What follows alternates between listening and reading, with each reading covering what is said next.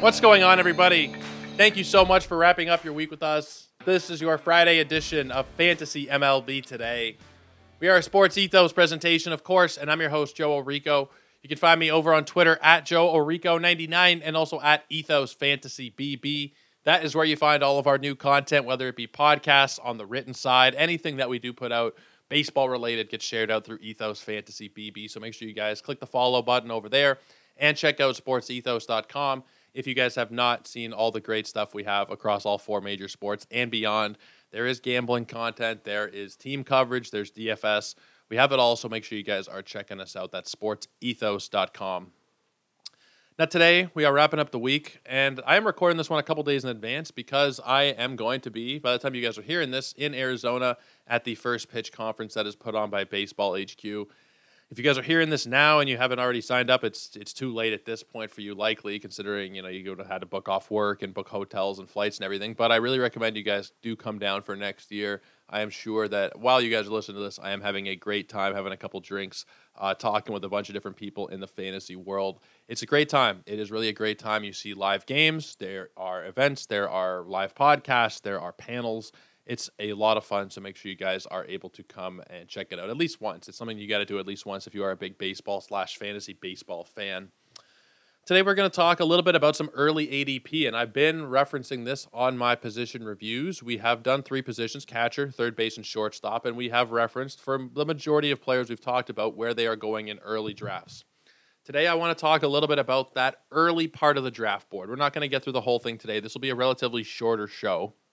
But I do want to talk a little bit about the way that the board is shaking up early on.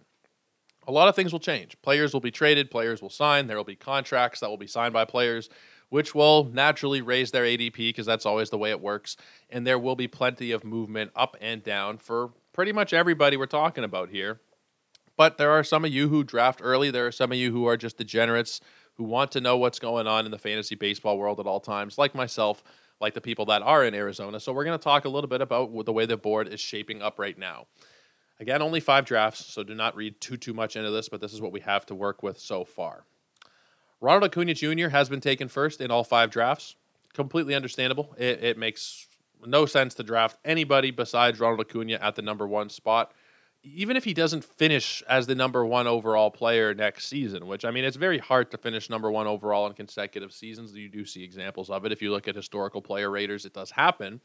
It's kind of rare. But that being said, you still take an Acuna first because there's no argument to be made that you should take anybody else, considering the power speed in that lineup to go along with incredible batting average you're getting from Acuna.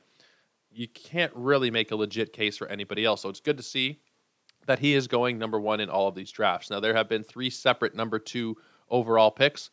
Julio Rodriguez, Bobby Witt, and Mookie Betts. Those are the guys that are going number 2. Mookie Betts fell as low as 9 in one draft. I don't know how, but if you're able to get Mookie Betts outside of that top 3 or 4, you're looking really, really good. He should be going in that same group as the top grouping. We talked about him the other day.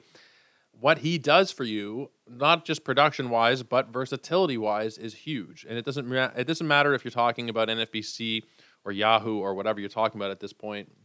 It does slightly, I guess, depending on the exact settings in your league. But having somebody like Mookie that you can put in the outfield or second base is incredibly valuable. That production that he gives you is just gravy. And, of course, that lineup is going to get better. I've been essentially talking like Shohei Ohtani is a Dodger already. That lineup's going to be very scary. So taking Mookie at 9 overall, anywhere after number 1 is acceptable for me for Mookie. He shouldn't be falling past number 5, though, I don't think. Corbin Carroll, he's going just after Mookie. Fernando Tatis, Kyle Tucker, Freddie Freeman. Those are the guys that have top 10 ADPs. There are currently 8 of them that are being drafted in the top 10 pretty consistently. Freeman went 11th in one draft. Tatis went 10th. Tucker went 10th. But these are the guys that are going very, very high up, and there's no reason to doubt any of it. Tatis is the one where you have to project a little bit. These other guys just finished the season as top 10 fantasy players. Tatis did not. Tatis was in the 50s, I believe. Not looking at rankings right now, but that's where he generally finished, and now we're trying to maybe project an Acuna-esque bounce back on him. I think that there's good reason to believe in that kind of bounce back for Tatis, and I wouldn't be surprised at all if he's a number one overall player, but I think there is still some risk associated with taking him in this kind of range. I'm going to do it at least once. I'm going to have some Tatis, and to get Tatis, you're going to have to take him pretty high up. But is he any safer than Freddie Freeman, than Kyle Tucker, than Trey Turner? I don't know that he really is. I honestly don't know that I could say that taking Tatis where he's going is the best call. I think that there is potential for it to be an incredible call, that Tatis could end up being a number one player, but it's not like he's just coming off a season where he was a first rounder. He's coming off of a pretty down season. We're expecting that power to come back now that he's been a year removed from the surgery, from a couple of surgeries. Will it for sure? That's anybody's guess. So I can't right now say with any degree of certainty that Tatis is going to be a top 10 player, a top 20 player, a top 30 player.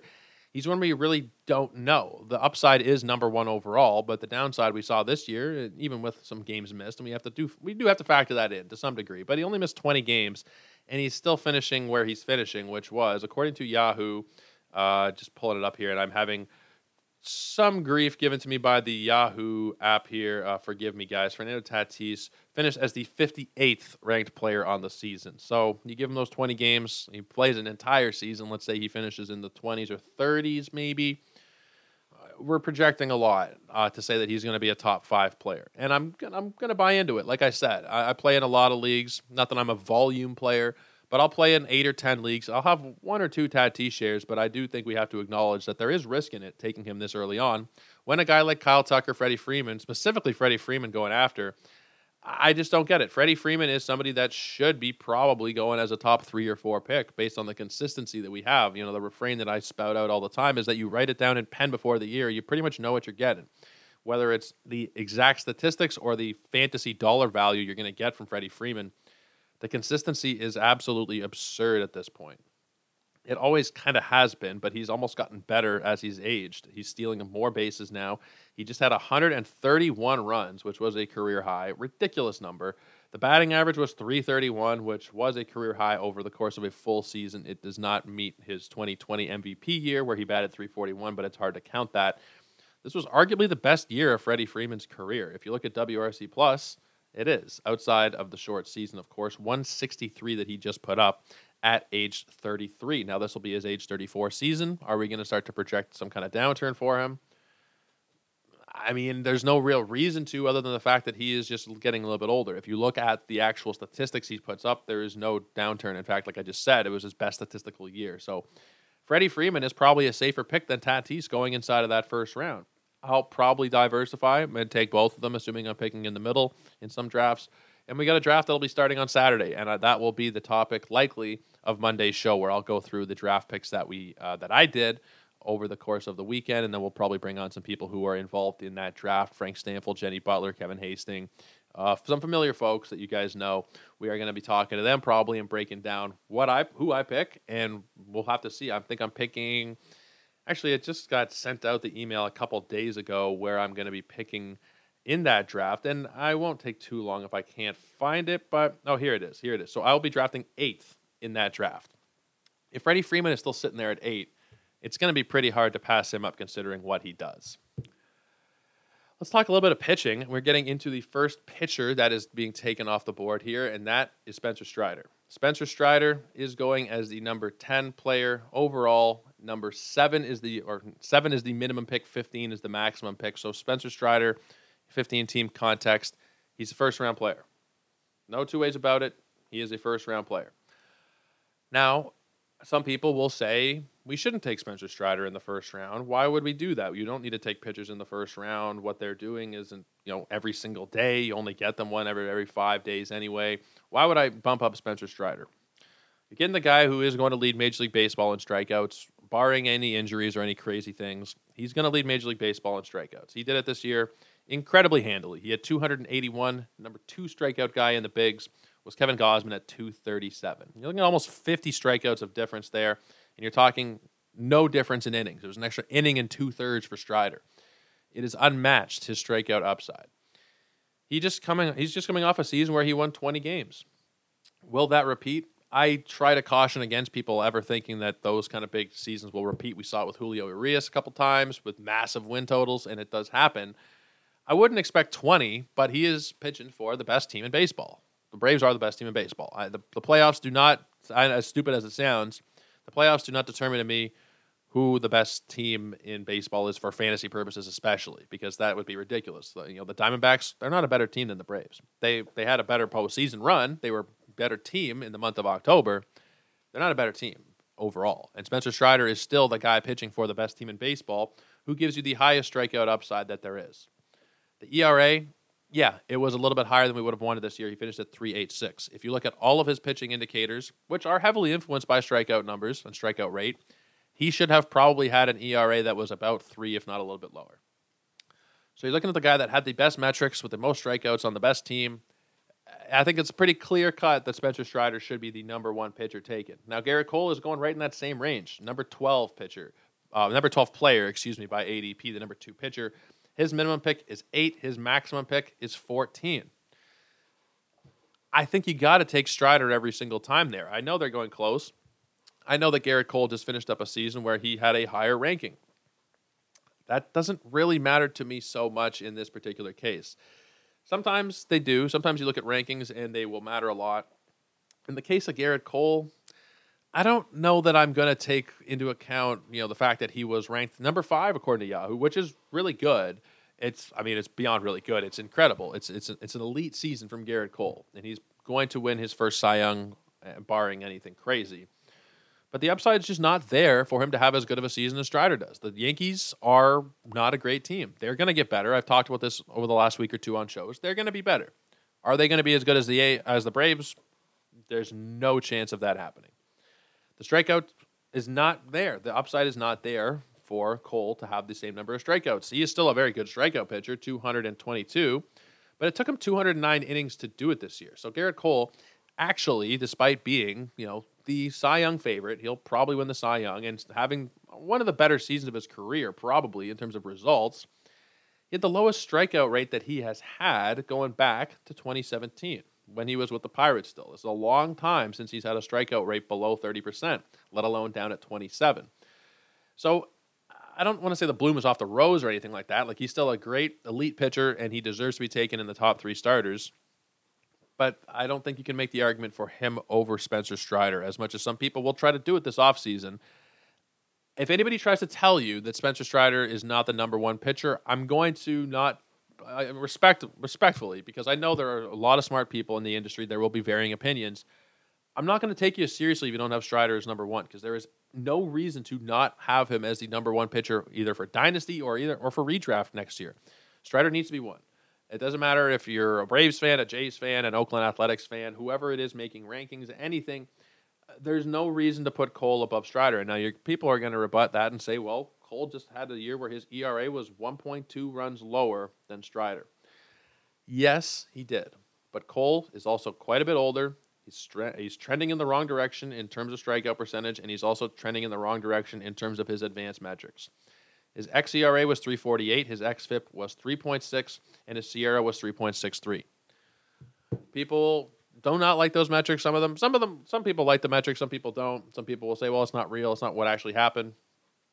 It is kind of what actually happened, though. Those are the results that Garrett Cole should have gotten based on the way that he pitched. That was what his performance was this year, about a 3.6 ERA with a 27% strikeout rate, which is still incredibly good. It's still very good, but it's not the number 1 pitcher in baseball. As far as I'm concerned, he's probably number 3 in terms of where he should be ranked for fantasy, behind Kevin Gausman and behind Spencer Strider. Kevin Gausman deserves to be in that range. Kevin Gausman deserves to be drafted in that same kind of range, and yet you're getting him in the 30s. For whatever reason, people still want to sleep on Kevin Gausman. We'll talk about him at a later date because we're just going to go kind of by grouping here of ADP, but he should be in that same exact tier as you're getting with Garrett Cole.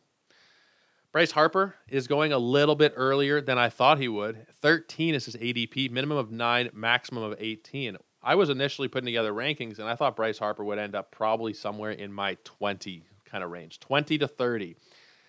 I don't see why we need to take him in the first round. Again, I think we're kind of projecting a little bit here. We know how good he can be. We know that Bryce Harper can give you first-round value.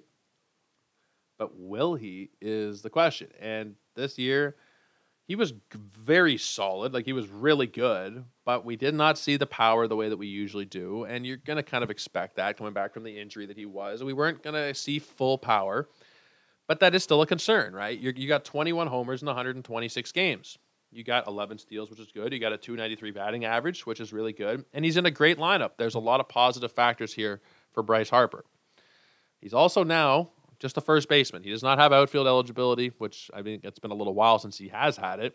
Actually, let me just take a look at Yahoo. I'm not sure because Yahoo's eligibility is kind of different. He did have it on Yahoo, but next year you're looking at just first base. NFBC, you are looking at just first base as well. So the value in Bryce Harper for me is kind of taken away a little bit. Like, part of the allure a little bit anyway was the fact that he was eligible in the outfield, which is not a weak position, but it's a position where you have to fill the most players on your roster from. 5 outfielders per team on a 15-team league, 75 outfielders. That's not even counting, utility players and guys on your bench. You're looking at probably 85 to 90 rostered outfielders in a standard NFBC league. The fact that he's only first base now at a position that is not deep, but definitely easier to fill, takes away some of the thrill for that kind of draft price for me. Tell me why he's going ahead of Yordan Alvarez. I don't think there's a good reason for it. Again, we're still talking about only a few drafts here, but Yordan Alvarez is going on average at pick 14, with his lowest pick being 12 and the highest being 18. Harper was taken as the 9th overall pick in one draft. I just don't see the upside when you're pushing guys up to that extent. I don't know.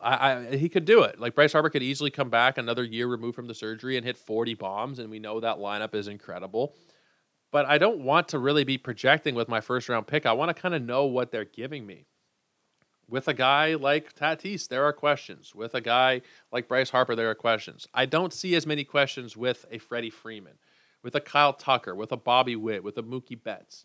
Even with Yordan Alvarez, the health is the question, but the production, we know what we're getting from Yordan. I think that Bryce Harper is probably being priced out a little bit too high for my liking at this point. 13 overall by ADP.